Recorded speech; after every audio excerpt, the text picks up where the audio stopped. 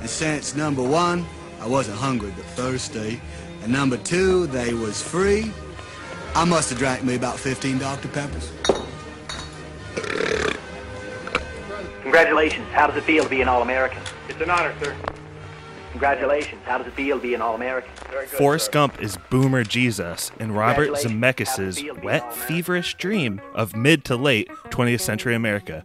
And that's all I have to say about that. This is Spoilers! Hey now.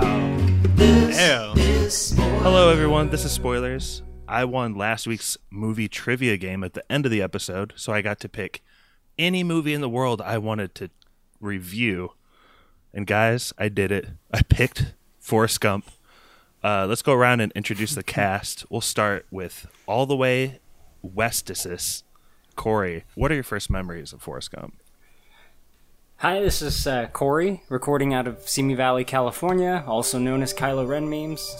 My first exposure to Forrest Gump, I saw it on VHS very soon after it came out. I was very young, and there was some stuff that was not quite appropriate for me, but my parents let me watch it anyway because it was such a moving movie to them. So, yeah, I got to see it quite young. I liked it even as a little kid. A lot of stuff I didn't fully understand, of course, but I did enjoy it. Next, Pappy. I guess my question for you is, your first experience with this movie, did you prematurely ejaculate in your pants? I mean, almost every experience I have with any movie, I prematurely ejaculate in my pants. That's why I have to sit in the back of movie theaters. But yeah, I was a little bit later to the Forrest Gump game. I don't think I saw it until 6th grade, so I think that would have been 5 or 6 years after it came out. Actually, the soundtrack was way more classic to me than the movie when I was really young, because we owned that. And we had the movie too, but I wasn't supposed to watch it, I don't think. I think, Stevie, you might be next. Sure. So where are you recording out of, Stevie? And is there a question?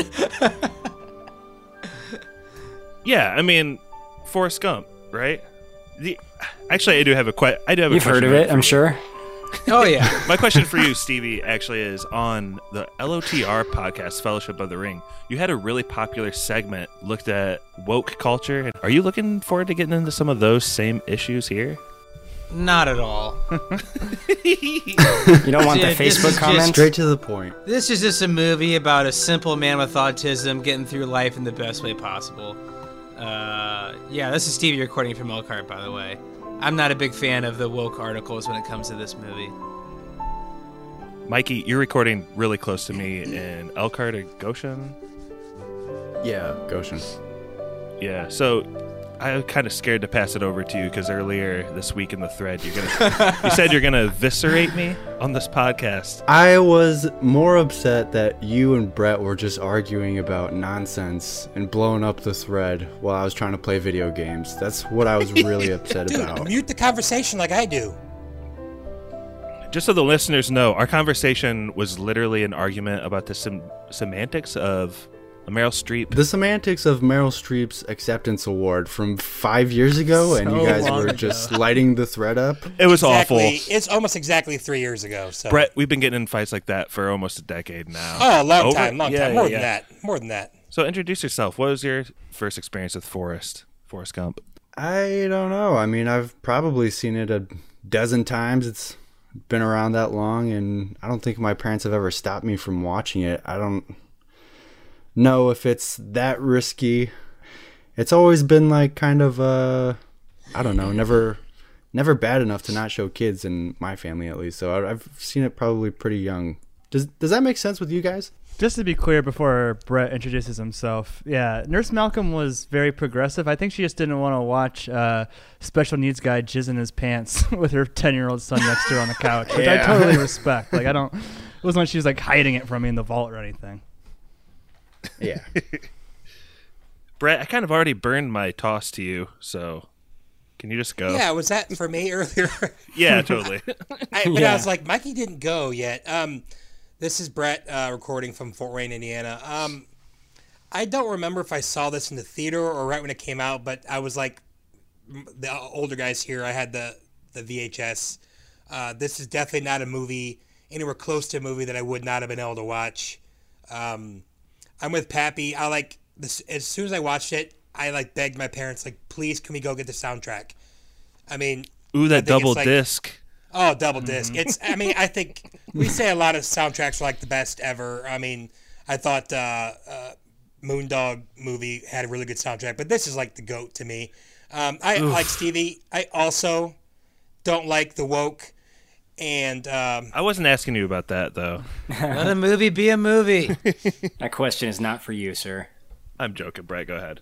No, I was just making a joke. Like he said, the woke article something. I just stopped after woke. So that's it for me. I mean, I've seen this movie a bunch of times. This is actually probably the first time in a long time that I actually watched it, and not like, oh, it's on TV. Let me watch it for like an hour and a half. And I noticed a lot of things in this PG-13 movie that are not on TV. So I was a pretty big fan of that. So I'm done. I love your point of view, Brett, because it's so different from all the modern, smart, hip podcasts I've been listening to lately. And Pappy, maybe you can attest to this too, but I've listened to several. Unspooled, Friendly Fire come to mind, and the word boomer comes up in those podcasts way too much. And even like down to the soundtrack, all I hear is it's just pure cheese. It's nothing like actual substance. Like, I feel like there is a lot of backlash to this movie right now. It's lazy.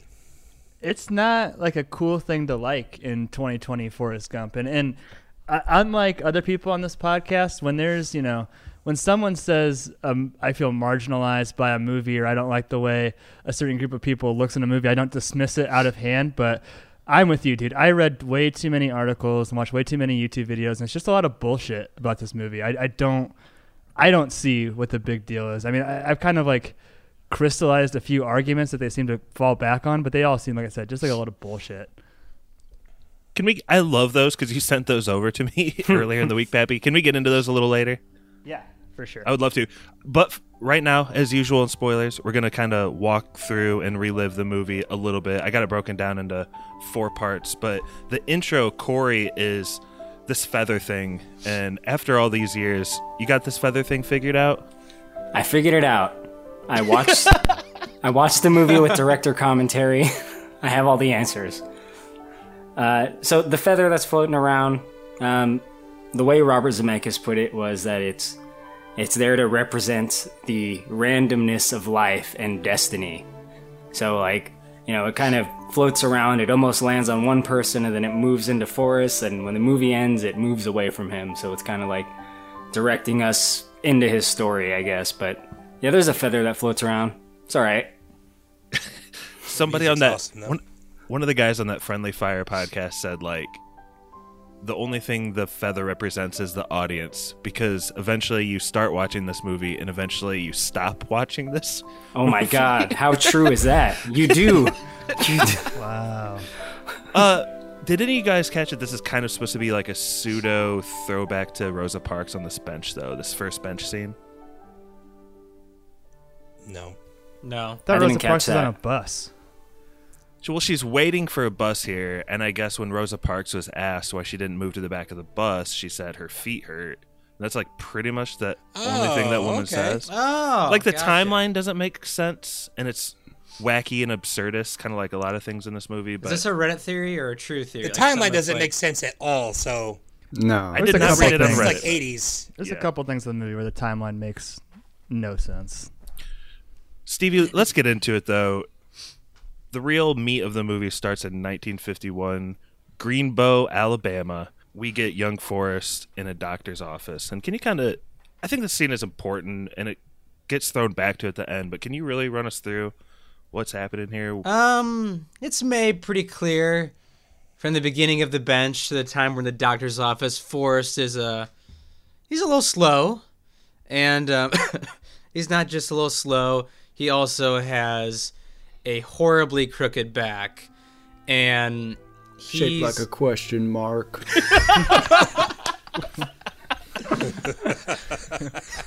Please keep doing that this whole pod.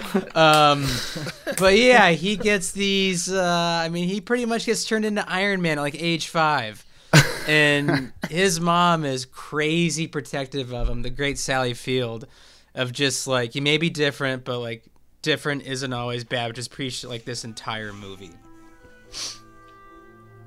She's so great in this movie, Sally Field. I love Sally Field. Do you? America's Mother. When she bangs the principal, was that like the first time it gets a little bit uncomfortable for a little kid audience when Forrest is like making the monkey humping noises back to the principal? I didn't know what that was till I was older. Yeah, I didn't know what it was I either. was so young. I didn't know that she like was having sex with like the principal until like way later. One part of that scene that made it even worse watching it as an adult is he comes out and he's like bragging to Forrest. He's like, man, she sure mama cares about your schooling. Dude, he's a sleaze. Oh, yeah. There must be something can be done.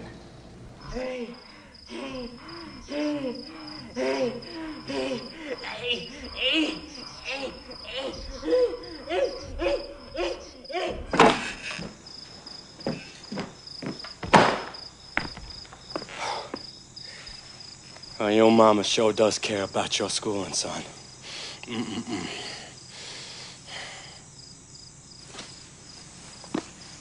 You don't say much, do you?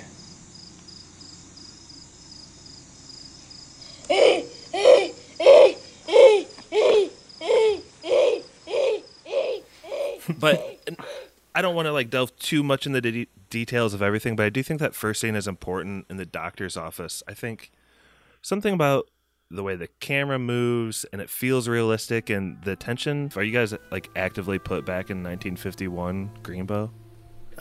With the medical procedures getting done on him, it seems like it's 1951. He's getting like nuts and bolts screwed onto his legs. And it looks pretty archaic. But I don't know. I think they do a pretty good job of just like setting the setting of like that time and place. I think it's pretty. I mean, I don't know how accurate it is, but it seems you can tell right away that they're from Alabama, that it's the 50s, and that he's growing up in an important part of history during this time. Their lineage definitely like owned slaves, right? There's no way you live in a house that big in Alabama and didn't own slaves at some point.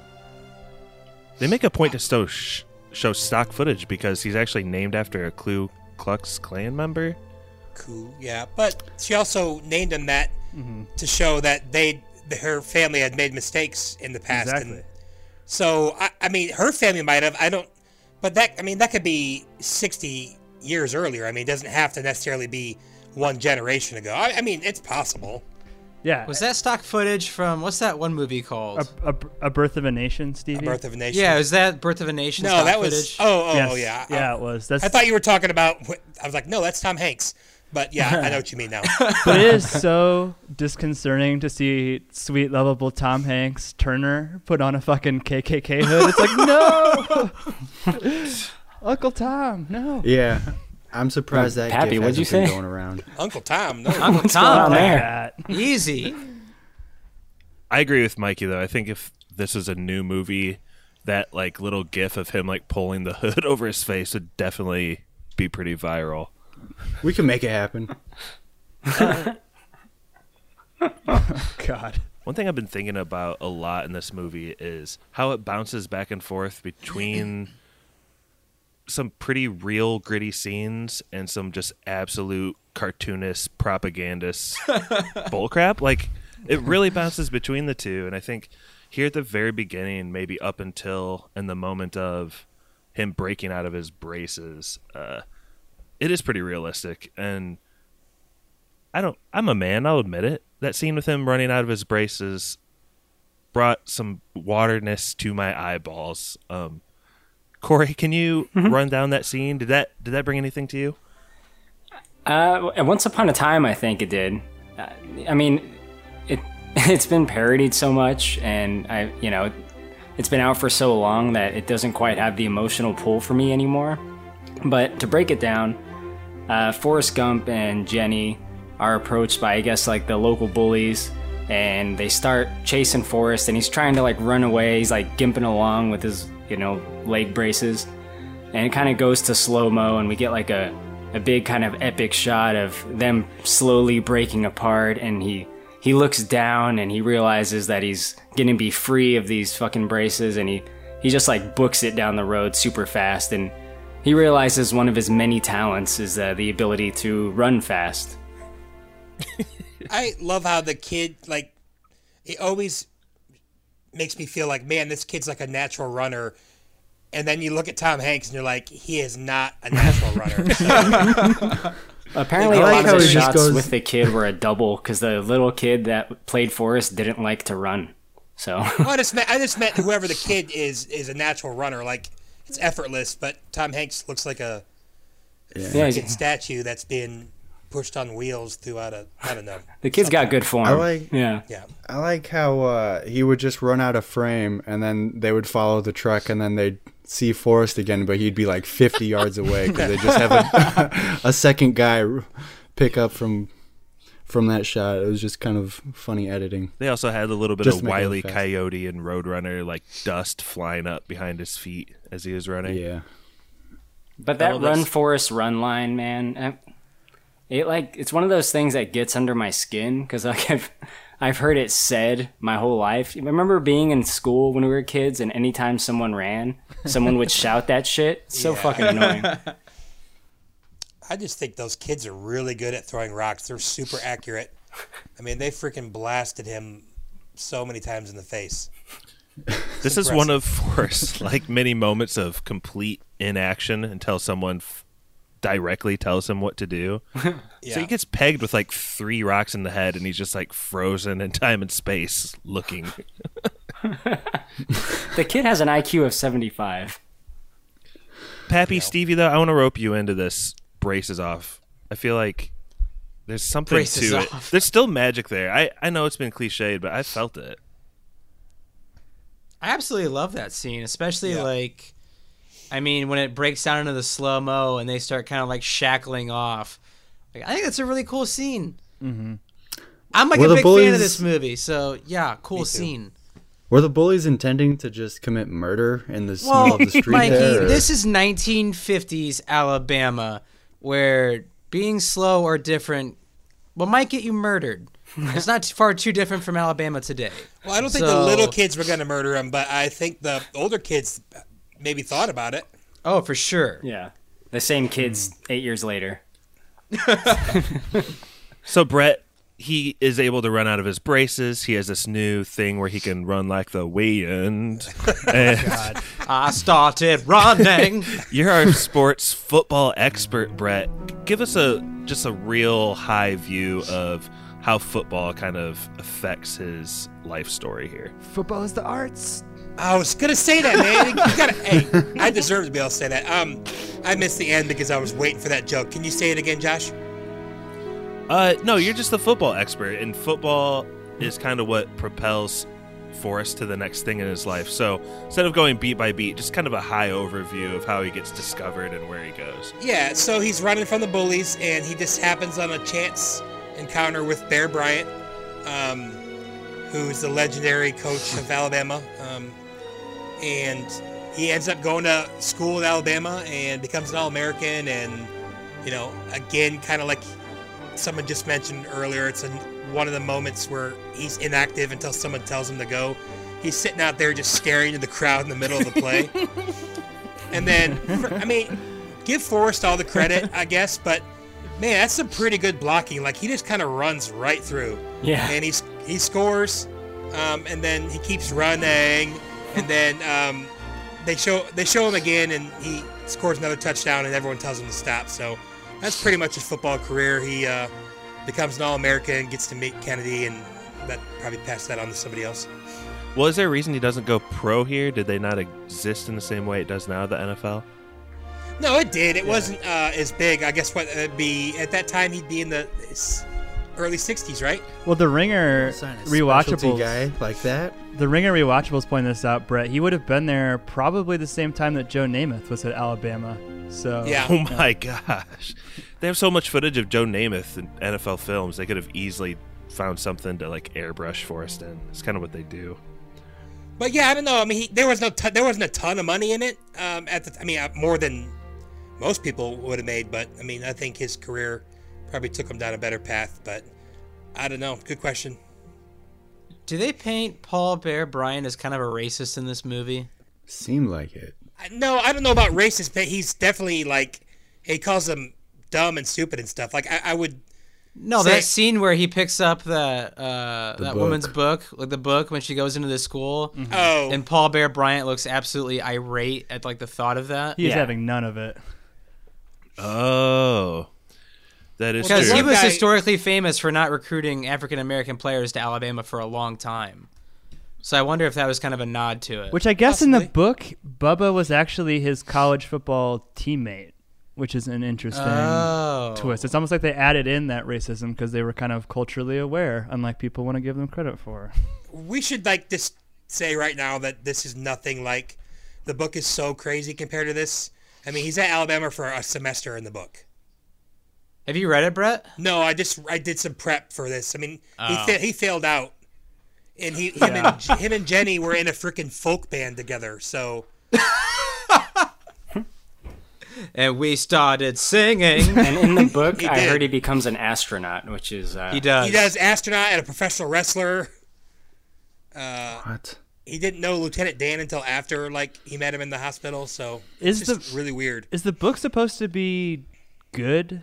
Like, is it considered, maybe not as a classic as Forrest Gump is considered, but is it a good novel, or do people hate it?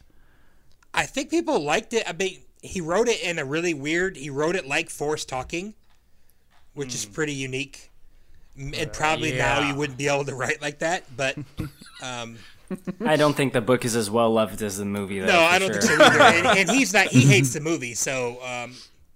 And I did some research, too, on this, Brett, and that'd be where my one most interesting tidbit comes in. He wrote a sequel to this because they ripped him off so bad in payment from this movie. They said they would buy his next book and like make a screenplay out of it. So at the end of that book, he addresses the fame of like the movie, and it gets really meta, and he talks about the Oscars and how Forrest Gump wins a bunch of Oscars, which actually happens in real life, adding to the myth. But then he goes, then they gave me a special award, and I had to come up and make my own speech. And I said the only thing I could think of, I have to go pay. And the book ends. Oh, no. Own your ideas, kids. Otherwise, you end up writing shitty sequels to try and scrape out of that. Own your ideas. So I asked that NFL question, Brett, because instead of... You think he's already gone from the bottom to the top. But really, Pappy, he goes right back to the bottom here, doesn't he? Where do we see Forrest next? He gets recruited by a Vietnam or a military army recruiter, and it's kind of his journey through the army, and he meets Bubba. They're out on a bus, but I really like the point, as one of the things that makes me laugh the most is that Forrest is the best army recruit the army's ever fucking had. I know. God, that black drill sergeant is my favorite character. God damn it, Gump, you're a goddamn genius! That's the best answer I've ever heard. Oh, man, he's so You're going to be a general one day, Gump. That plays so well on screen. I love it. I cherish every moment of that, too. But, Pappy, that's even probably a quintessential complaint a lot of people have, right, about this movie, that Forrest's main superpower is that he can just follow directions. And that's the boomer message, right? Stay in line. Yeah. Close your eyes. And yeah, just to kind of like talk about that a little bit, a lot of the criticisms you'll see are a lot of butthurt, really political people who think that the movie is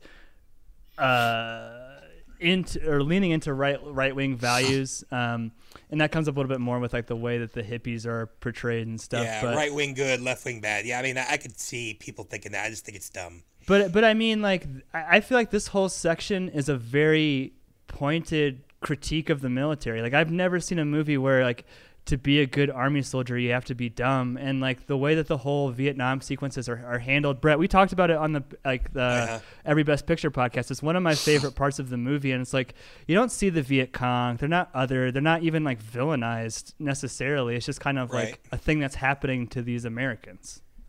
Yeah, I mean, I don't think they're over the top with like anti-war. I think it's really well done. I mean, when they land in Vietnam the first time, I mean, you got Fortunate Son going, which is an anti-war song, but it's not like... I just think that song is perfect for this. The Vietnam scenes are like Is it my a little favorite. too perfect? Like, that is the biggest cliche probably in this movie. Did Forrest Gump start that song being played in every Vietnam movie? I don't or was think like so. that in every Vietnam movie before Forrest I Gump? had the same thought. To me, I connected with this one.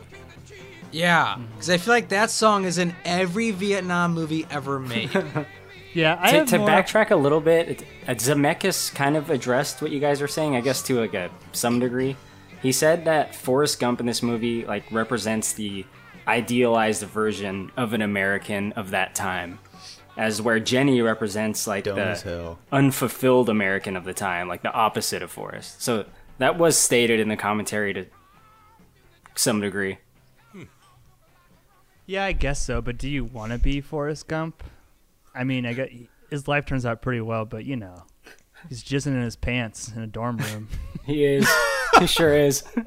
He doesn't seem to be able to really like double down on any of his successes either.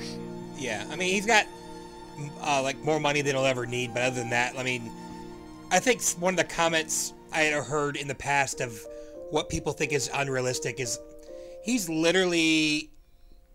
I mean, he's done more than anybody in the history of the world has ever done, and nobody knows him. That's a big problem I have. A local Alabama man runs across the country. You mean the All-American football player, Medal of Honor recipient? Billionaire? Billionaire? Ping pong champion? Yeah, I mean, yeah.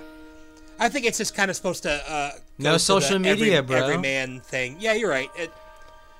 But Josh, we would be remiss if we didn't talk about probably the highlight of not only like the Vietnam sections, but probably the whole movie for me. That's Lieutenant Dan. Ooh, indeed. How do you feel about Lieutenant Dan, Josh? Lieutenant Dan is a really solid character in this movie. I'm glad that they didn't just insulate it to Forrest and Jenny only.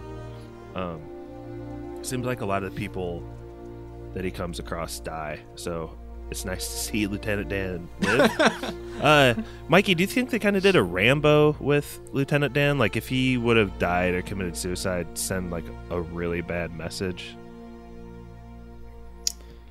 I mean, it's pretty obvious Lieutenant Dan was suffering from some sort of mental illness or PTSD after his wound in the war, or his injuries in the war.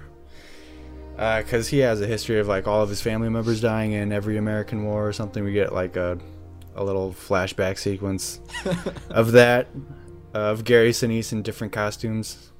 I don't know. I like Lieutenant Dan, but he's definitely got some demons, and they try to show just what, I mean, we did not treat veterans very well after the Vietnam War, and they're kind of encompassing all of that into Lieutenant Dan at once, and Lieutenant Dan was never really treated well by anybody except for Forrest after the war. Josh, I think when you said about the Rambo thing of if he would not have been able to die, I mean, I think that's one of the whole points of the movie, is we had mentioned it, is he affects so many things, Forrest affects so many things that he touches, and Lieutenant Dan died in every war, but, you know, the fact that Forrest is just there changes his whole destiny and his whole life. And again, that leads to, unfortunately, what Mikey said, definitely PTSD, just depression, alcoholism. So, I mean, luckily at the end, it turns out well for Lieutenant Dan. I mean, he has to go through hell pretty much, but just the fact that Forrest is there is kind of the whole purpose of the movie. He's at everything. I mean, from big things like, you know, assassination attempts. Oh, well, he wasn't there, but, you know, segregation and integration, and even small things like Lieutenant Dan's life. I don't know. I think that's just the purpose of the movie. So, I have a Stevie question about Lieutenant Dan, if I may. Have at it. So, Lieutenant Dan is kind of a mixed bag, because on one hand, he seems to be like an atheist, or like the mole from South Park, Bigger, Longer, Uncut, that he just hates God so much. He's obsessed with hating God. But on the other hand, if he is an atheist, he's also the character who's most obsessed with his own destiny. Like, do you think Lieutenant Dan finds God? Is that part of his peace process? It's like hinted at, but I'm just curious what Stevie theory is. I think he 100% found God. I think a lot of the movie is him searching for God, and the reason why he's so angry is because he's never answered him. I think deep down he has like an actual belief in God and destiny and fate. I just think that he was getting so fed up with the way his life was going and feeling not just abandoned by his country after the Vietnam War, but also abandoned by God. I think someone like him would benefit from being an atheist, but I don't think he is. Yeah, he's definitely not. I think that makes it. Yeah, I mean, there are plenty of people in the world who believe in God who hate God. And I think that's a way worse thing to be than, I mean, an atheist, as Corey or whoever could tell you, it's freeing. And if you believed in him, but you hated everything he did, he or she, whatever, they, Z. Zim, sir. Zim. So, I don't know. To join Brett's call, email. I mean, Lieutenant Dan is straight up calling out God during the storm on the shrimp boat, so he is definitely a believer, I think. He's just unhappy with the way his destiny, like, played out, because, I mean, he was in it with the military. Like, he 100%, that was his life, that was his everything, and he wanted to do that till the day he died, and that was taken away from him. And, you know, he blamed Forrest and then he blamed God. You also kind of have to think about, like, his upbringing, too. Lieutenant Dan was probably a military brat growing up. Like, and I imagine it's probably reinforced in his brain a lot that there was, like, no greater honor than, like, dying for your country. Yeah. It's like so many family members, like, had to, like so many family members did before him. And so I think when that was taken away from him, he just had no idea where to focus his energy to. Definitely not on ice cream. Doesn't focus his energy there. No, he doesn't. Fucking waste. Thanks for bringing him up, Pap. I'm pleased you did that. Just to bring it full circle, kind of back to the beginning of his plight. Before we see New York City street slicker Dan, like later in the movie, all grungy, we get a much more like early Frodo version of him, right, Corey? Like, what's the first Lieutenant Dan that we see? We get the cynical military Lieutenant Dan, so he still has that like Lieutenant Dan nature, but you know he's their military commander, and he's kind of like taking Forrest and Bubba through their little journey in Vietnam. Which, I mean, I guess a side note, it doesn't it look like Vietnam? I think they said that was filmed in Georgia or South Carolina, I think, but fuck, man. Like Vietnam to me. I've been watching Vietnam documentaries for the last week, that Ken Burns fucking documentary. So I've been seeing a lot of Vietnam footage, and yeah, it looked a lot like it to me. But basically, he's their military commander. He's taking them on their little Do you get the feeling he's a pretty skilled soldier? Seems like he's a badass. I mean, we never really know for sure, but I would like to assume that he was. Yeah, but his funny feelings that he gets, I mean, do they ever really amount to anything? They do get ambushed, so I guess. We'll leave that up to debate. So the company is sent out on all these patrols. They walk and they walk, kind of like what Kevin Smith says they do in Lord of the Rings. They just walk and walk. And eventually it kind of comes to a head here. It's the end of this pretty much whole platoon story. Pappy, can you give us a quick rundown of the scene? It's pretty important. Yeah, and to also jump ahead a little bit, one of the things that drives me the most crazy about the woke commentary on Forrest Gump is Forrest Gump has nothing to say about Vietnam. Bullshit. Forrest Gump's best fucking friend dies in Vietnam. The movie has nothing good to say about Vietnam, but they are ambushed, like Corey hinted at. The beer and the barbecue. And Forrest takes the advice that Jenny gave him, and he runs away from danger, but then he realizes he's alone, and that's a very bad thing. So he runs back to try and save Bubba, but like one by one he ends up saving his whole platoon or squadron. I don't know. Company. I don't know what the right terminology is. And ultimately he's awarded the Medal of Honor for doing this. Dude, when he says, "Oh, Bubba," that makes me so sad. Something bit me. What was the line of Bubba's that he'll never forget? I want to go home. I want to go I home. want to go home. Just that. It wasn't like the secret ingredient to the shrimp sauce or whatever. No. No, they covered that in boot camp. Yeah. Speaking of which, the actors really had to do boot camp for this. That seems excessive. Did they really have to? The director claims they did. I mean, I assume that's true. There's like 20 minutes of Vietnam. I don't know. That seems a little too much for a movie production. Mikey, you're the practical effect guy, though. I agree with what Pappy said earlier, but do you want to talk about it a little bit more? This quick little war scene, it lasts all but 30 seconds, right? But it's pretty effective.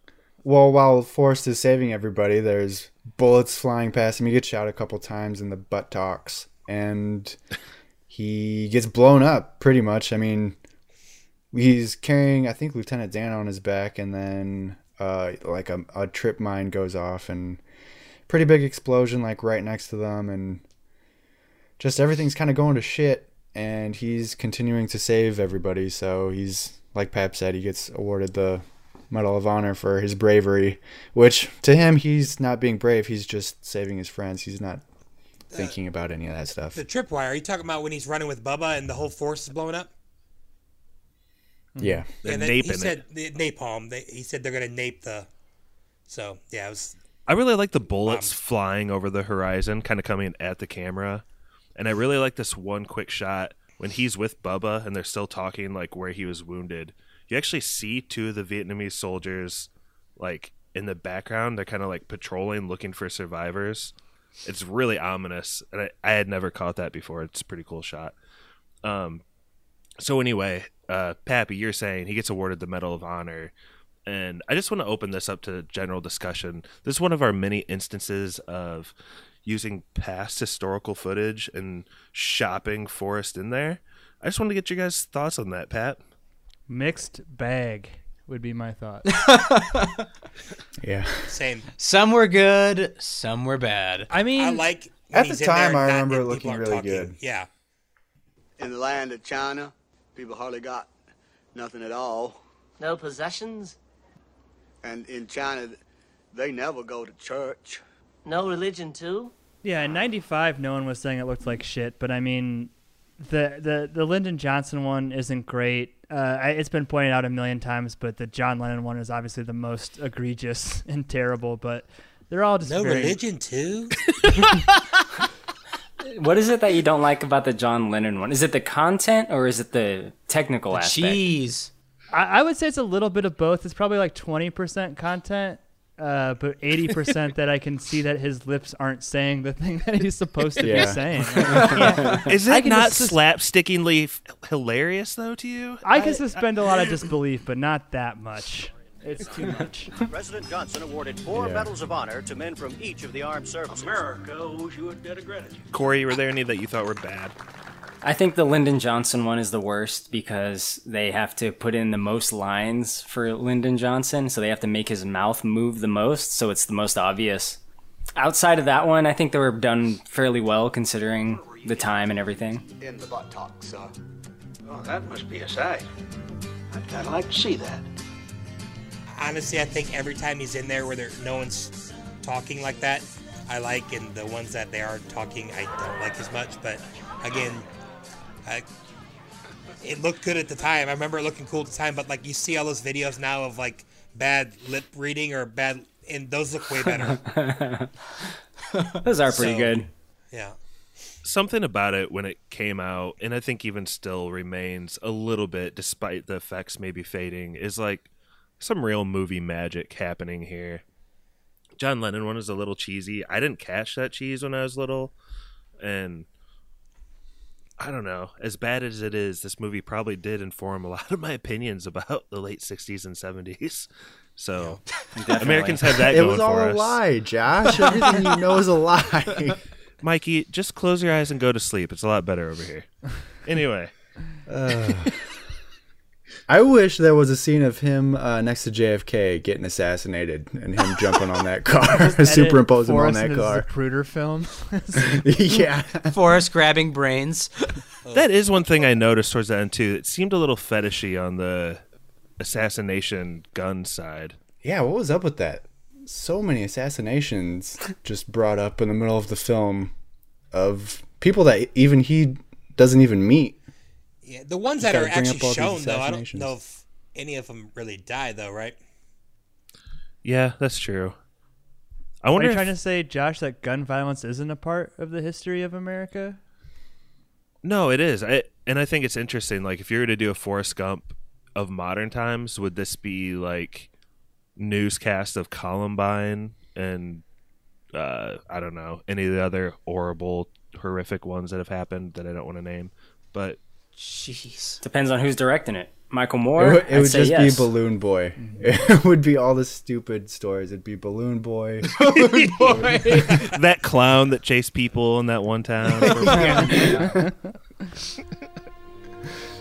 So this next, I think we're in segment 3 of 4 of the movie here, and it's a huge montage. I think mostly of the early 70s. I don't really want to go through it beat by beat, but just to open it up to discussion, some of you guys' highlights and lowlights here. Drugs. Just quickly, he plays ping pong here. Jenny's a hippie all throughout this. She's doing a bunch of drugs. Jenny has been rode hard and put away wet for most of the 70s. What do you mean, Stevie?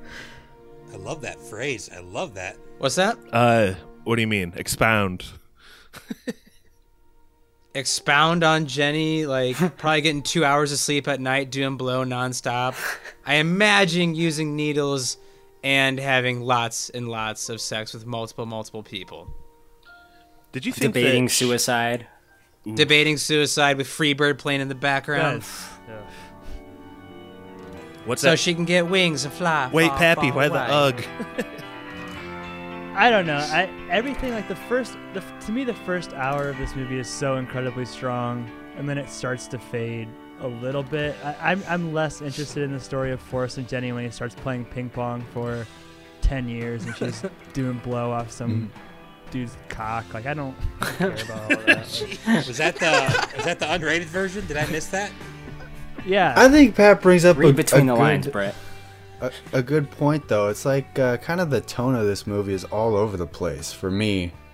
The Forrest stuff is so goofy and comical of him just being a huge part of history, and then he's got all this baggage with Jenny, and she's just the worst. She's the absolute worst. And she keeps hanging around Forrest, just toying with like him. the She's villain kind of of the cruel. We talked about it She's earlier. so cruel to him. This is my real Stevie question. What's up? Why can't Jenny make the connection that this movie is trying to say that she'd be happier with Forrest from the beginning? Like, why can't she just do that? Well, has any man ever been a comfort to her at all in her life? Exactly.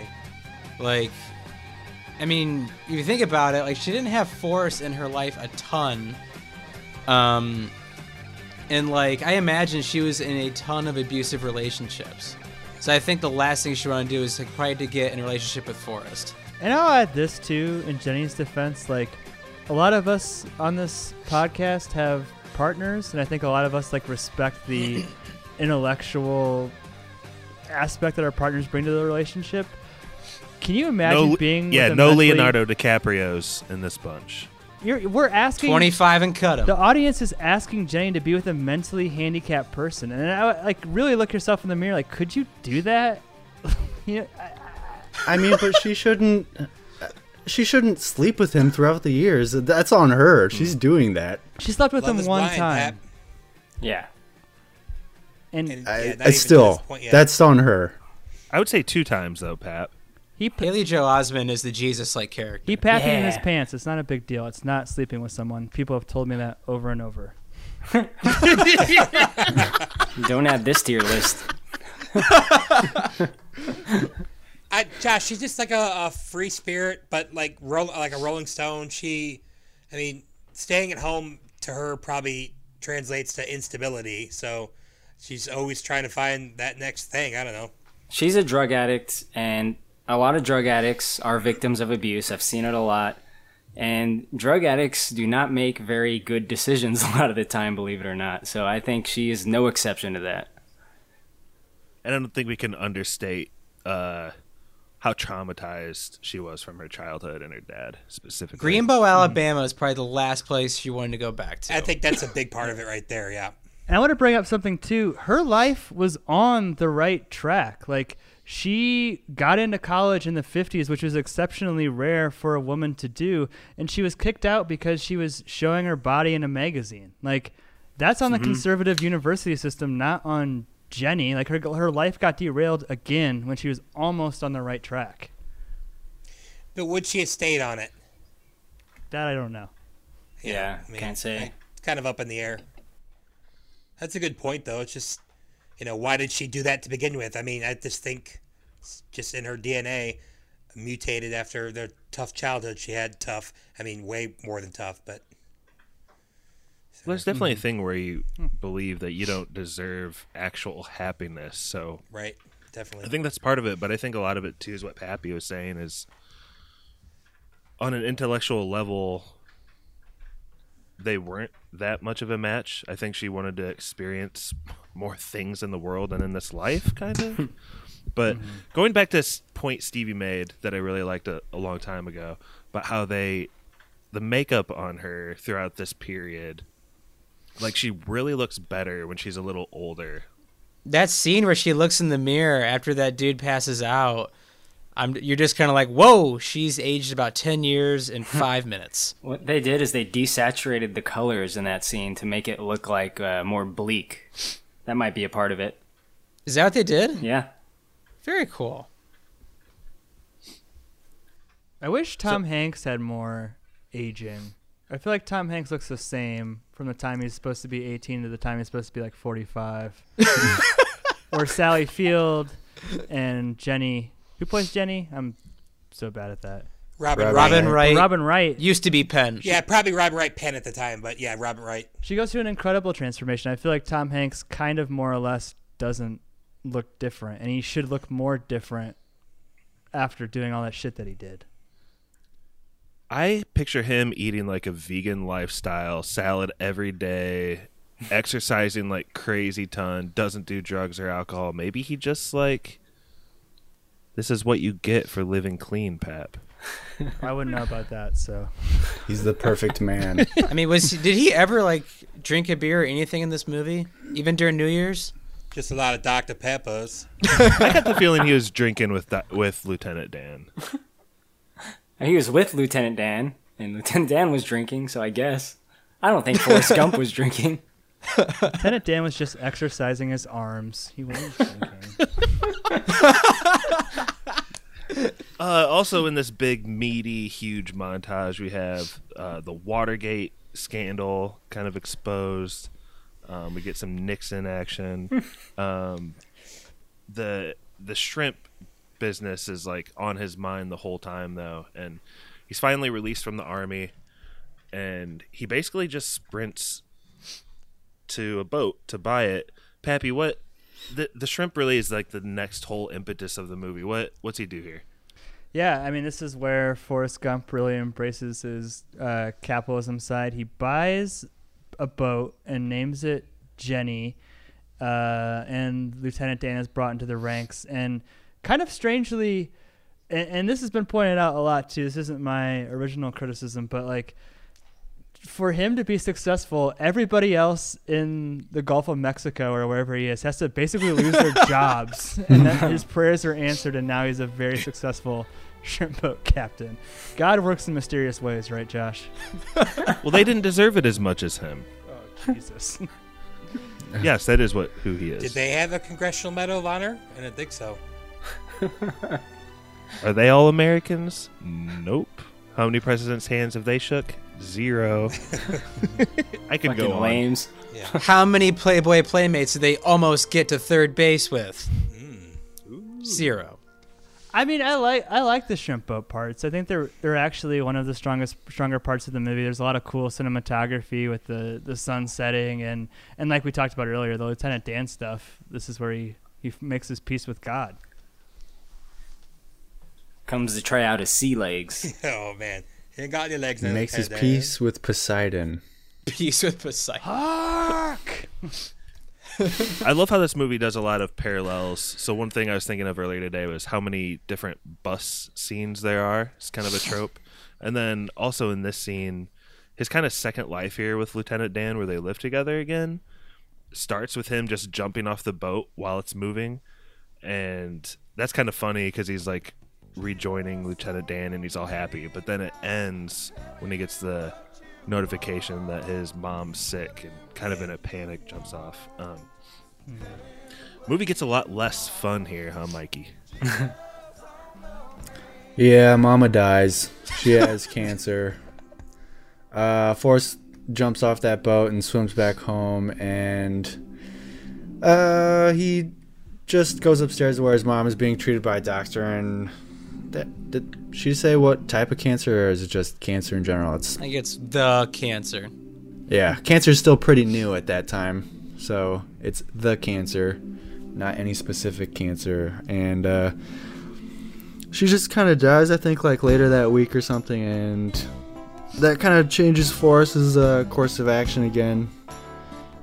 What does he do after that? He just kind of sticks around home, just kind of hanging out. And I'm not going to debate the quality of this last kind of close act of the movie, but is anybody else with me that it just not as fun to watch from here? I mean, we get Mama dying. There is a little bit of redemption, obviously, when him and Jenny reunite, but it's, you know, she has to tell him that she's sick too right away. Well, she bangs him once and leaves, right? She doesn't even tell him at that point. Yeah, she shows up when he's at home, and then, you know, it seems like maybe they're going to start a life together and he's going to finally get what he wants, but she hits the road again. She leaves while he's sleeping. So what does he do? It's like a montage of him mowing lawns for like 4 years and she's just back? Or no, she wrote the letter. He starts running. Oh my gosh, I almost forgot about the whole running scene. The running is the stupidest fucking shit I've ever seen in anything. Like I've hated Forrest Gump for the majority of my life, and yet I've somehow find myself in this weird position where I need to defend it, but there is no defense for this, Stevie. I know how much you love this movie. Going back to 7th grade, we would have fights about this part, like, dude, you used to like it, man. I know what happened. I never liked it. Changed, no, Pappy. no. You changed. Do you think... Is this based on a real guy? What? I mean, everything else is like kind of rooted in history a little bit, but this running thing is just Forrest getting rid of some Jenny demons for 2 years. So I read an article and also IMDb trivia that kind of matched up with it about like why Forrest ran and like why he was so good in the military. And they kind of connected it to his autism. And like apparently there's some forms of autism, not all, where like when things start to get tough or they really don't know what to do with kind of their emotions, they start running. Is that a documented thing? I read an article on that, and it was also in the IMDb trivia. But in this last... And it was kind of like why he was so good at assembling and deassembling guns was kind of the puzzle aspect of it. So, yeah. But in this last act, the movie abandons anything that it was doing good. Like, the only reason this story about this mentally handicapped person is mildly entertaining is that he's, like, hitting all these beats of 20th century America. Like, I don't give a shit about the shit happens bumper sticker. I don't give a fuck about the smiley face t-shirt. Like, that is so... Dude, that smiley face t-shirt was everywhere, It's bro. inconsequential compared to the Vietnam fucking war. The war in Viet fucking Nam! Yeah! Maybe it was like a parallel to Jenny running whenever things got tough or good, and when things got really bad for Forrest, he ran. So it's kind of like the opposite. Well, she runs in a metaphorical way, and he just literally He runs in a literal way. Yeah, because he's a literal guy. He is a literal guy. Yeah, I like how the one time, like... this line really struck me, okay? So later in the movie, she's introducing him to Haley Joel Osment, his son. Jesus. And she's like, he's named Forrest after his father. Oh, I love that line. And he's, you know, it kind of goes back to this whole thing, like, he doesn't get it. Oh, there's another Forrest? And she just, like, cuts the bullshit right away. She's like, no, Forrest, you are his father. It's very cut and dry. Kind of go back to the running scene, though. It's probably one of my favorite parts of the movie. It's when it looks like in Arizona or Utah where he's running. It's at the very end of his run. The guy who's been following him forever, he's like, hold on, he's going to say something. Quiet, he's gonna say something. I'm pretty tired. Think I'll go home now.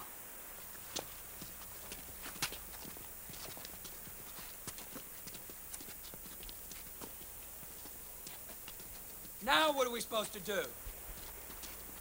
And just like that, my running days was over. Well, what do we do now? That guy killed himself in the middle of the desert later that night.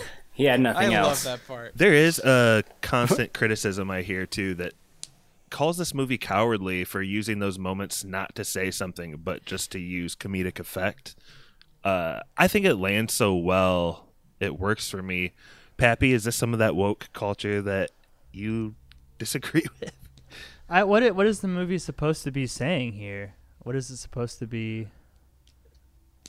Like, I don't know what do you want for what do they want from the movie? Is my question. What do you mean? Well, Josh said the movie doesn't say anything here. It doesn't say anything about what? Like, okay, so for example, when the military guy unplugs all the things at the speech. Okay. And he has this opportunity to grandstand and say something instead of actually good writing and writing a moving speech. They avoid it. And so like here with the running and the pack, they kind of avoid it as well. But would Forrest give a good speech when he has no idea what's going on? He literally got pulled onto a bus and had no idea what was going on. He was taking pictures of the White House, and then, like, literally 2 seconds later is about to give a speech. Like, what do they want him to say? He doesn't know what's going on. His only speech he saves for a bus stop.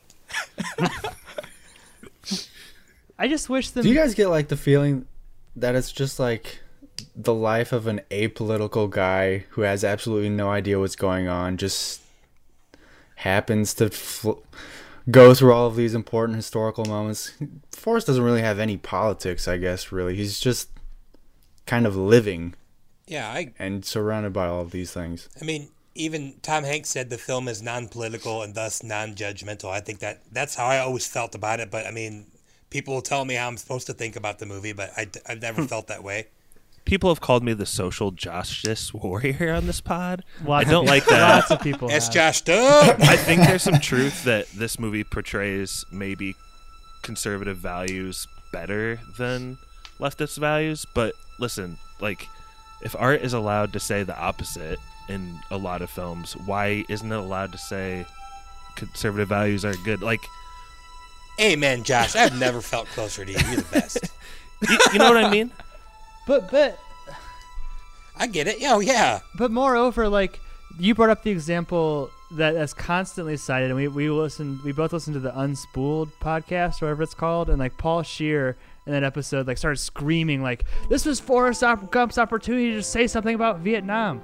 And like to read that as a conservative message is just completely disingenuous, because who pulls the cords from the microphone? It's the military. It's literally a military cover-up.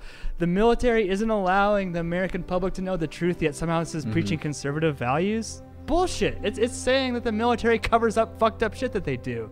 Why does no one bring that up? You guys listen to Unspooled? I do not endorse what Pappy just said, military. Please don't include me into this. Pappy just screamed into a microphone that the military covers fucked up. We're on a list for sure. And every time like Forrest is like upset with something, he always ends his little spiel with like, and that's all I'll say about that. Right. And that's what he says at the end of that Vietnam speech. So it's like something he either disagrees with or is like upset talking about. So it's like you get the context that he doesn't approve of this Vietnam War when he's giving that speech. Yeah, because that guy, I mean, he was a somewhat famous person, and he freaking loved it. Yeah. I can't remember his name.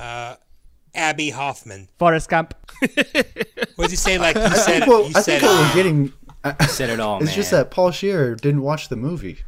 But I know. To go back to like the whole running part though, Josh, like the only reason that I really hate that part is it feels really inconsequential because like Jenny leaves him, he runs, then she just like comes back and they get married and she has what I guess is AIDS.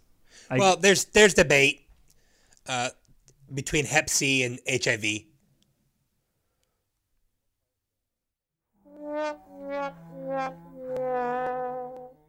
One part that played for comedy that I didn't think was supposed to was right before he runs. There's like 3 or 5 different shots of him sitting around his like little campus, just like staring off into space, thinking. And I don't know, something about that just really cracked me up. I don't know, Pappy. The running thing I could give or take. This is a pretty long movie, so I'll give you this one. Maybe they just should have cut it. It doesn't really serve that great of a purpose, but it does allow for some time to pass, I think. That's a big one, I think. Yeah. And so Haley Joel Osment grows to a boy grown, and Stevie,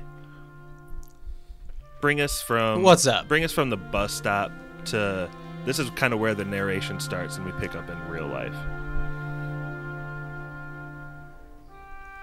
How long has Forrest been telling this story for? Days.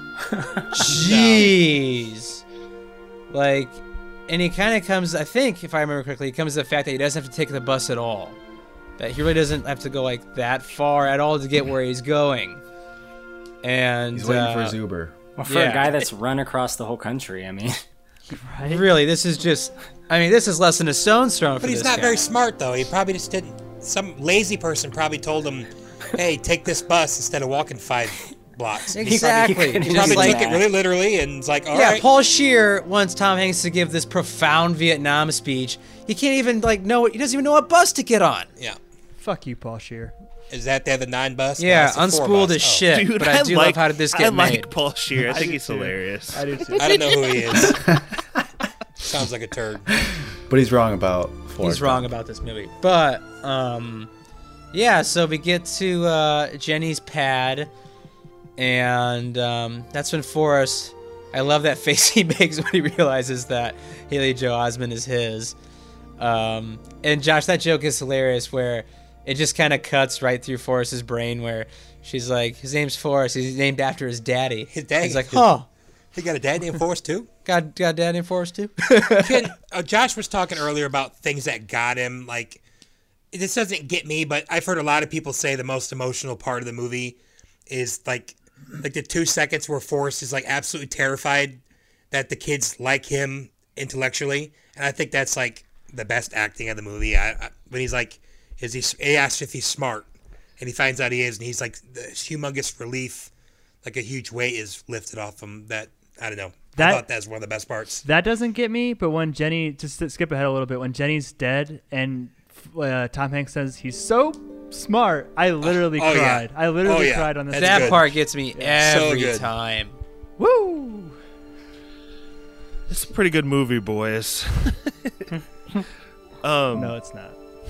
I want to do Yes, before we get to final yes or no. I just want you to quickly go through the group and say where your favorite bit of acting, or just like maybe a nod you want to give. I don't know, Corey. Can you starting Sure. from the West? I'm a big fan of Gary Sinise in this movie. I think he's really like the standout. I love every moment that has Lieutenant Dan. One of my favorites is when Forrest Gump is at his apartment and they've kind of reunited and they haven't been together that long. And Lieutenant Dan is telling about how he has to go to these, he goes to like group meetings essentially, and how they all have found Christ. And one day they're telling him he'll get to walk beside God in the kingdom of heaven. I don't know, that whole part, it's just, I find it really strong. I mean, it doesn't like make me weep or anything, but I just think it's really strong acting, and I think Gary Sinise is fantastic in that moment. The set design there is low-key brilliant too, I think. Pappy, you're next.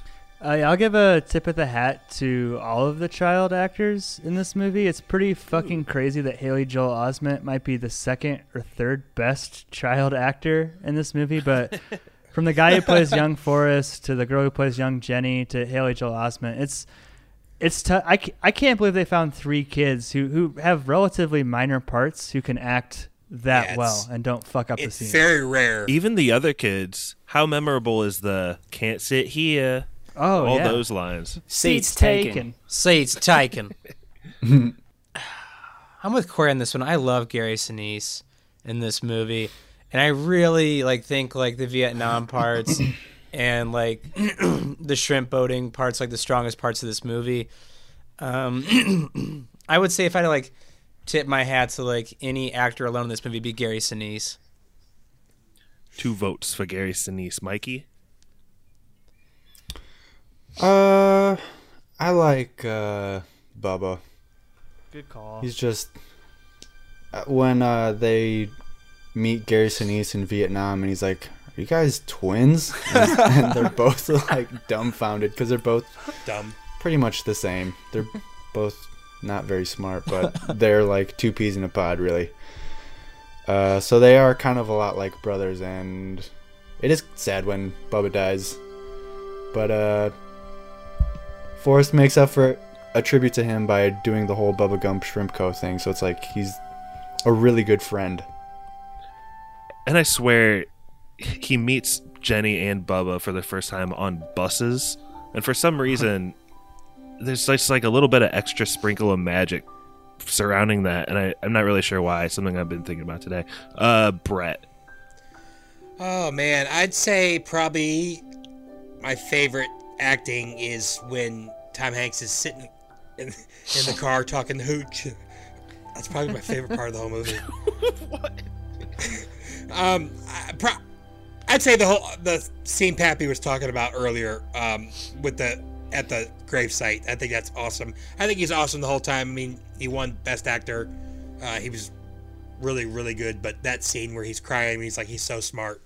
That's probably my favorite. I'm a Tom Hanks guy, so that's a good moment. Yeah, and I haven't gone yet, but I'll just add to sprinkle a little bit more Tom Hanks. I really like the part where he kind of put Jenny's boyfriend in his place because he had hit Jenny, and there's this whole thing where I think she should go back home to Greensboro, Alabama. And then I told Brittany that's my least favorite part of the movie. He gives him these eyes, these evil eyes when he looks back, and then switches immediately to these really loving eyes to Jenny. Yeah. I mean, it's really the one time you see Forrest get mad like that, so it sticks with you. Well, he beats that guy up in the car, throws the guy. He almost shows no emotion while doing it. Yeah. Kind of Manchurian candidates to every guy that's trying to beat up Jenny. Sorry, I started the fight in the middle of your Black Panther party. So the movie actually ends with the feather leaving and Forrest apparently in some sort of meditative, discognitive state, just sitting there by the mailboxes. He's going to wait there for 10 hours until Haley Joel Osment gets back home. After kind of Tennessee, where Forrest has a big blow up with Jenny when she's Bobby Dylan, and he goes back home to Greenbow, and he's with his mom crying on the rock. Do you think he's crying because of Jenny or because he's scared of Vietnam? Jenny. Yeah, I don't think I think it's all Jenny. Jenny. Gotcha. This was time number 3 that she basically straight up ran from him. Right? Yeah. She just catches a cab, I think. No, just a hitchhiker. She hitchhikes. And it's so sleazy, that guy in the truck's get in the truck. He's like, hop in, I'm gonna... Never mind. Hot take, that crowd was totally justified in harassing Jenny. If you pay to see a burlesque show and some wannabe Bob Dylan goes up there and sings a cover of Blowing in the Wind, she's fucking up. That's on her. You can't grab her and throw drinks on her. You can't assault her. That's not what I'm saying. I'm saying she's That's assault, brother. It's a hot take, Pap. That is. You're saying That's her good. performance not good, but no one deserves assault. I get it. Sure. Corey, start us off with our best segment, yes or no's. Oh, no Jesus character. Okay. It's Haley Joel Osment. Who would you rather do? Well, I'm going to give it a yes. I think this movie holds up pretty well. I wasn't sure if it was going to. It does have a couple corny moments, but I mean, overall, it's still kind of, it somehow maintained that magic, I think, for the most part, and it's a good movie. I watched it a lot when I was younger. Haven't watched it for a long time, but rewatching it, I was kind of getting into it. There's one scene that I really like that I want to just touch on. We didn't talk about it. It's like near the end. I think it's right before Jenny dies, and Forrest Gump is talking to Jenny while she's in bed. And I really like this scene for some reason, but he's just saying how when he was like running across the United States, how he would like stop and just kind of look up at the sky and like, I don't know, I think the cinematography and music kind of blend together really well there and make it feel kind of magical. And I kind of got the chills while watching that. And for that scene alone, I'm going to bump up this rating. But since we're just on a yes or no, it's a yes for me.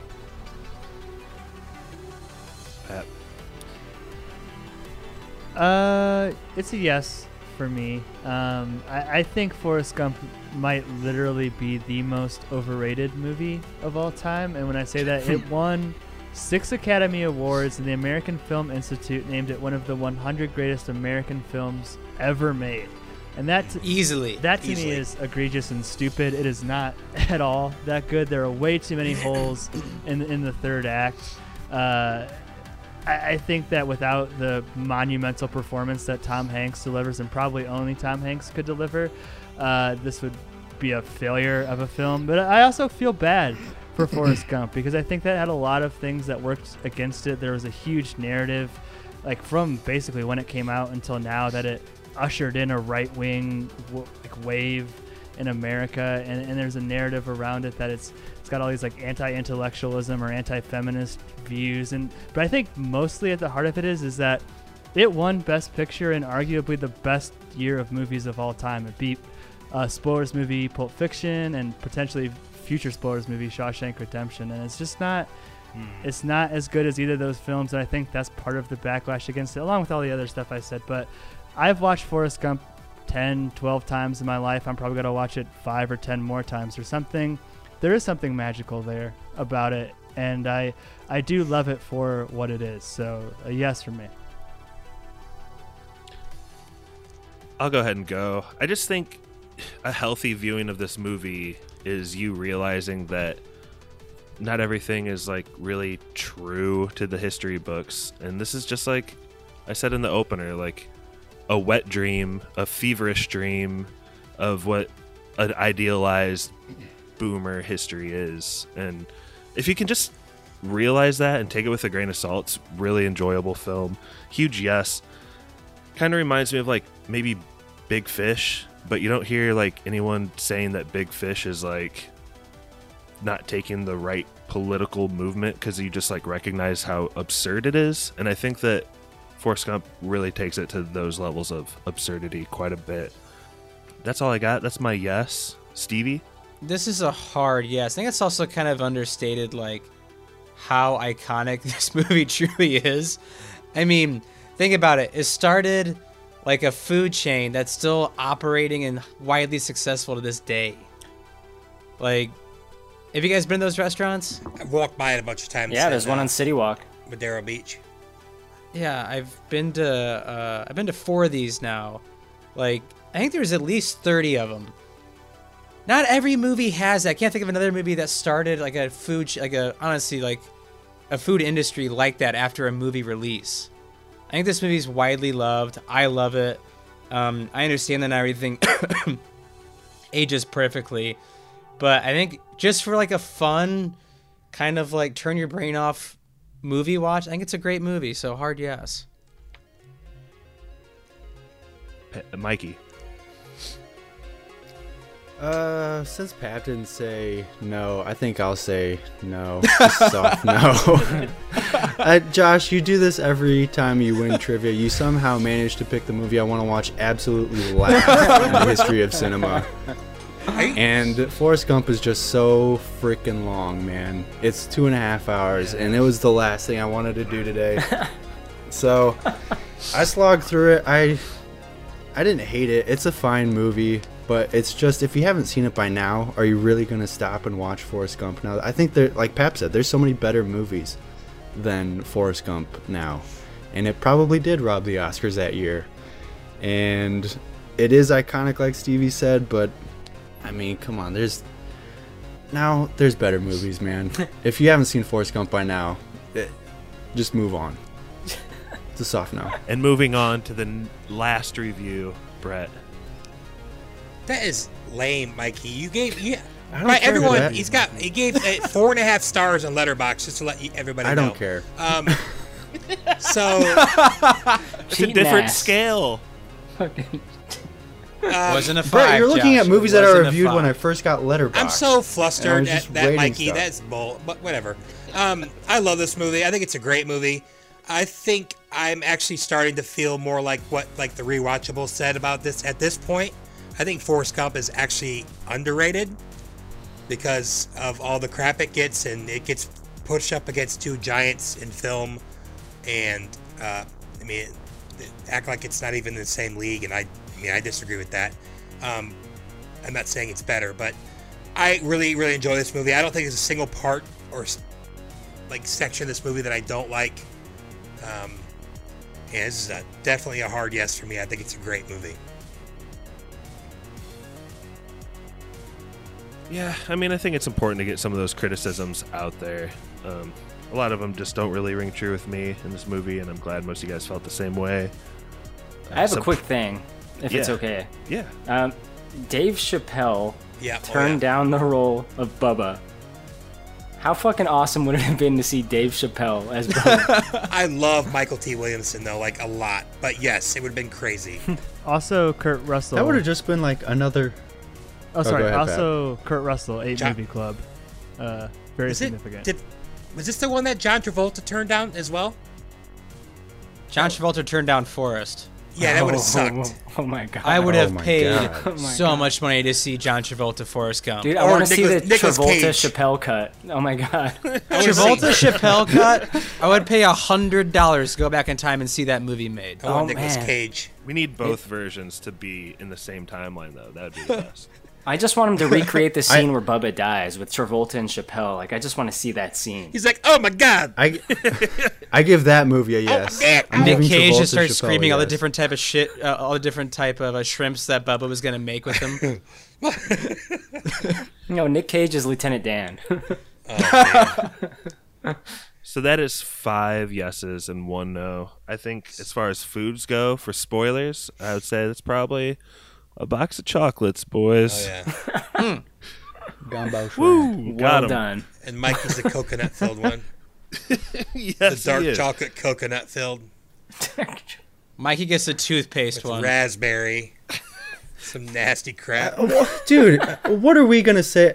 What I was most upset about this week is that Josh picked a movie that everybody has seen 20 times. It's like, what are we possibly gonna say about Forrest Gump? Josh that does hasn't go to already the been end of the said? spectrum is better than anybody in this podcast, though. And like Boromir, Josh broke the fellowship of Fast and Furious movies that we were supposed to Yeah, do. so you're dead to me, Josh. I already ruined you're that. not in the Josh picked family. Los Enchiladas and Forrest Gump, not too far apart. That's brave, man. I just don't want to watch movies that I've seen 30 times. Unless it's a Fast and the Furious movie, in which case... Yeah, unless Yeah. it's Fast and Oh, Furious. they're so terrible.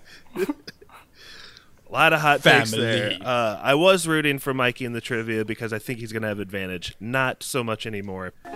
So the order will be first Mikey, then Pappy, then Brett, then Corey, Kylo, then Stevie. And so, Oh. can you guys just, this isn't the trivia, but can you just shout out there what Forrest Gump's IQ was in this movie? 75. 75. Nice. So, for our trivia this evening, I looked up a couple websites doing a little research about IQ and its meaning. And Ugh. I used 2 main websites. These websites, I'm telling you guys, if you have any sort of questions about things, like anything, this is probably in my first 3 or 4 sources I would go to. So Wikipedia.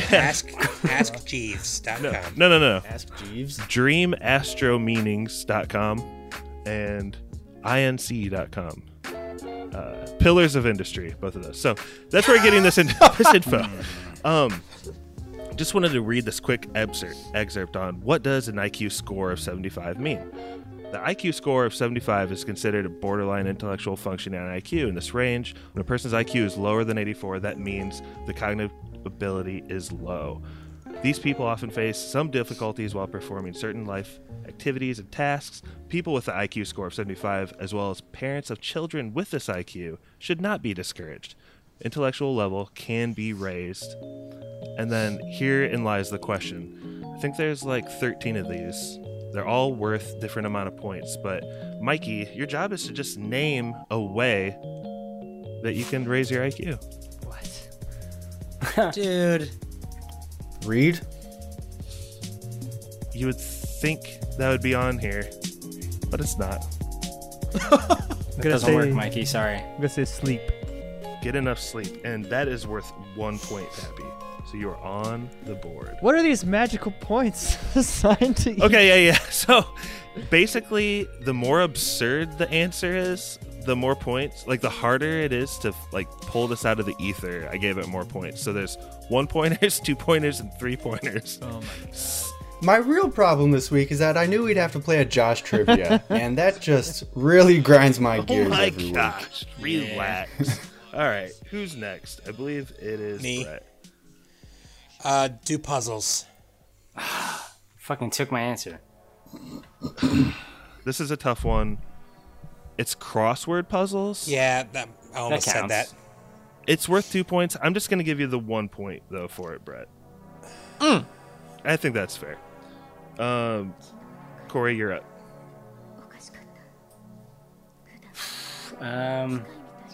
Raise your IQ. I don't know. Eat healthy. That was literally my next guess. I have no idea. You would think that would be on here, and it would I be a wouldn't, 1-pointer, actually. but it is not on here. Stevie, why don't you close out the round? Now I'm afraid. Absurd. Because sleep and eat healthy aren't on there? Sleep was on there for 1 point. Okay, what did Mikey say? Read? Oh, fuck me.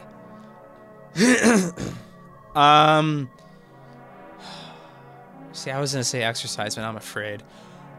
Let's go with learning an instrument. That is the bonus question. So for 1 point, you get What? You get playing an instrument. That is 1 point. But in addition, one of the articles specifically points out one instrument. For 2 more points, can you name what that instrument is? The piano. Gotta be. You would think it would be the piano, but as Is it they the say- guitar? No. Recorder. Violin. Excuse me. They do say you could go from an IQ of 98 to 105 just from learning how to strum Free Fallin'. So it is the guitar. Ah. Still got a point. Corey, going into this, Mikey, going into the second round, I want to give a clue for the whole group. 3 of these things are things you consume. So, Mikey, you're back up. Do you consume vaccines? Is this some sort of conspiracy theory? No. Happy. Well, it's a smart thing to get vaccines. Sorry, what? What is it? Can you say it Mikey's again? using reverse causality to figure this out, but no, it's how to raise your IQ.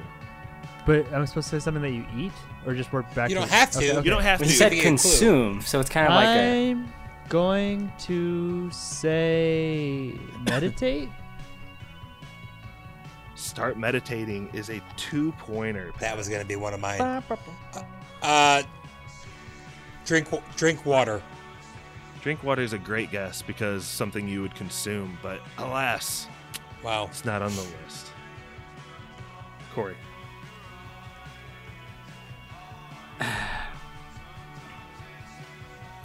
Consume. That seems like a tricky word. Like, what are you trying to say by that? You know, like. Oh, I was wrong. There's 4 things on this list that you consume. It's gonna be something absurd, you said. Beer. Drink beer. No. Makes you smarter. Stevie, you're up. Just Eat makes- oranges? Me? Just makes you think Oh. you're smarter. No oranges. Going in this third round, additional clues. So we're getting close to the end here. 2 more rounds to go. But your clue here is none of the consumables are food. I just want to give you that. Boo! Ooh, I got one. And then also, I wanted to tell you, we're getting close to the end, so don't worry. Mikey, you're up. Eat vitamins? Can you name a specific vitamin? I'll give you 1 point, but can you name the specific vitamin they Fuck name? off, Josh. Vitamin B? I don't know. It's a great guess. It's actually vitamin D. You still get 1 point. Pappy. Prep for the IQ test, as in like prepare for that specific test that you have to take. No. I'm going to say one, and if you need me to be more specific, tell me. Listen to music. Incorrect. Okay. Well, Pappy's got this pretty much locked up, right? Wait, I thought there were all things you consume that was left. No, there's lots more. Oh, okay.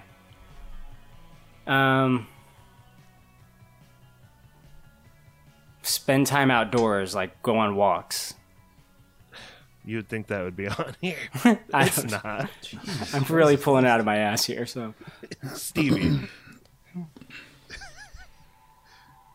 Play board games?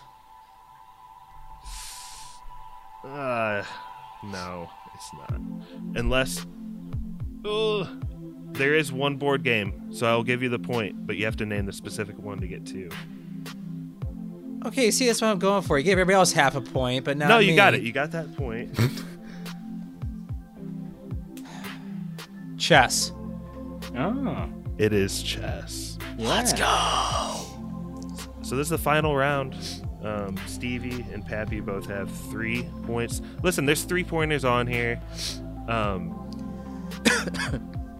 There's 3 consumables, things that you might find in like a medicine or like little cabinet where you take things. Potent potables. Some of these other ones are going to be pretty funny at the end when I get to finally read them off. But let's just go through another round here. Mikey.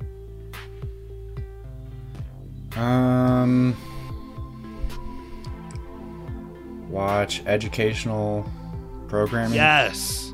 2 points. Watch info programs on TV. I mean, I doubt that really works. I But highly doubt that works. I put in parentheses or podcasts, like this one. Pappy, you're up. Learn a new language? You actually have to name the specific language. Has to be Farsi, Pap. Yeah, which specific language? Latin. I'm joking. That's worth 1 point. Good. Great answer. Brett? Draw or paint. That is a great answer that's not on the list that I'm sure would help your IQ. All right, I'm done. Corey?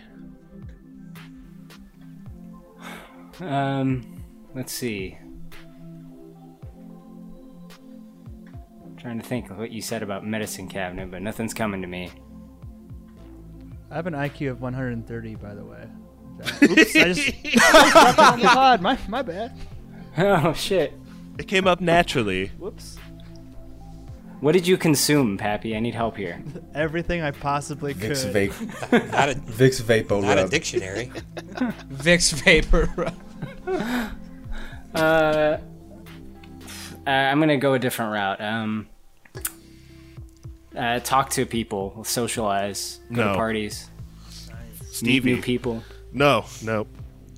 Okay. Fervent no. Stevie. You pulled chess out of your butt. Psychedelics. No. Okay, Joe Rogan. You said consumables, dude. I'm just trying, Brett. Have you seen a chimp do DMT?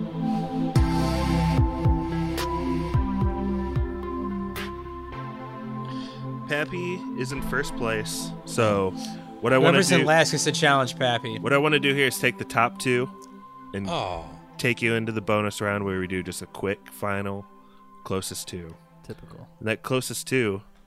Oh, wait. Mikey and Stevie are both in it. So, Stevie, Let's go. You're Mikey, first. I hope you win. Stevie, you're first. What is the IQ of Eric Clapton? What is a surprisingly low IQ? The IQ of a man who's a racist and beats his wife. I'm just joking. Ainan Celeste Colley from Singapore had the highest IQ ever. What's that number? Highest IQ ever. 201. Okay. Mikey? We're just doing closest to. Oh. 175. Oh, Mikey. And Pappy? 202. Ooh. I feel like Brett gave away a little bit of No, cheating common there. sense gave it thanks, away. Brett. Common sense gave it away. Come on. I feel like there's a Brett conspiracy. There's like a clear tell. But Yeah. the highest IQ ever is 263. God. Jeez Louise. Let's That fucking go. doesn't seem real. Let's Yeah, all it doesn't let's all seem just real. meditate on the clear collusion happening here as I toss it. Yeah. Our IQs will raise if we do. Yeah, really quick. You could do deep breathing. Here are some of the consumables: creatine, turmeric, or fish oil. Oh, You I could- take creatine every day. I Turmeric take is fish food. oil every day. Yeah. Getting smarter. Having a tutor was one of the answers. Go to school. Yeah, those are most of the funny ones. Do sprints, but that's kind of weird. Anyway, take it away, Spoiler Man. Spoiler Man here. If you enjoy what you heard today, subscribe on SoundCloud or iTunes. Twitter is @spoilers_pod. Our Instagram is podcast spoilers. It's lit. And we're back! Pappy, what is our next movie? I'm so looking forward to how we've got back on this movie game train. I love it. It's fun hanging out with you guys, but I'm happy to pass the mantle on to you. What is the next film? You know, it feels good to be back, and I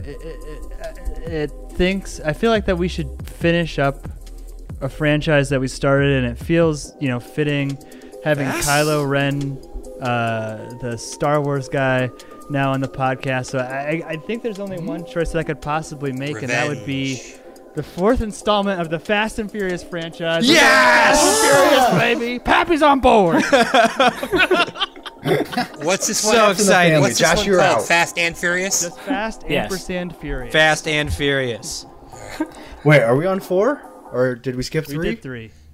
What do we? 3 was We did We did Tokyo Tokyo Drift, man. Fast Right. and Furious. Because the timeline is The so, best one. Man, It's so deep. Yeah. It's such a deep the lore. Fellowship is united. Family. Oh, yes. Fellowship is back. Jack?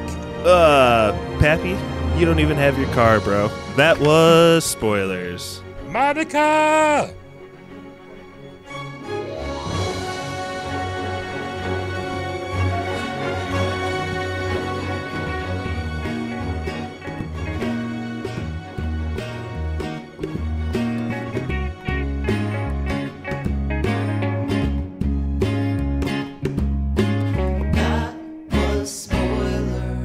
I can't believe Jordan would subject himself to watching Forrest Gump to come on this podcast tonight. Is he really coming on this podcast? You did it, Mikey. Why wouldn't he? I didn't want to, but I had nothing else going on tonight, so Yeah. Jordan gets to pick his punches. We don't. so here we are. I mean, we've all watched movies we don't like for a podcast. Yeah. Time Bandits. All right, you guys ready? Yep. All right. 3, 2, 1, go. That was Spoilers.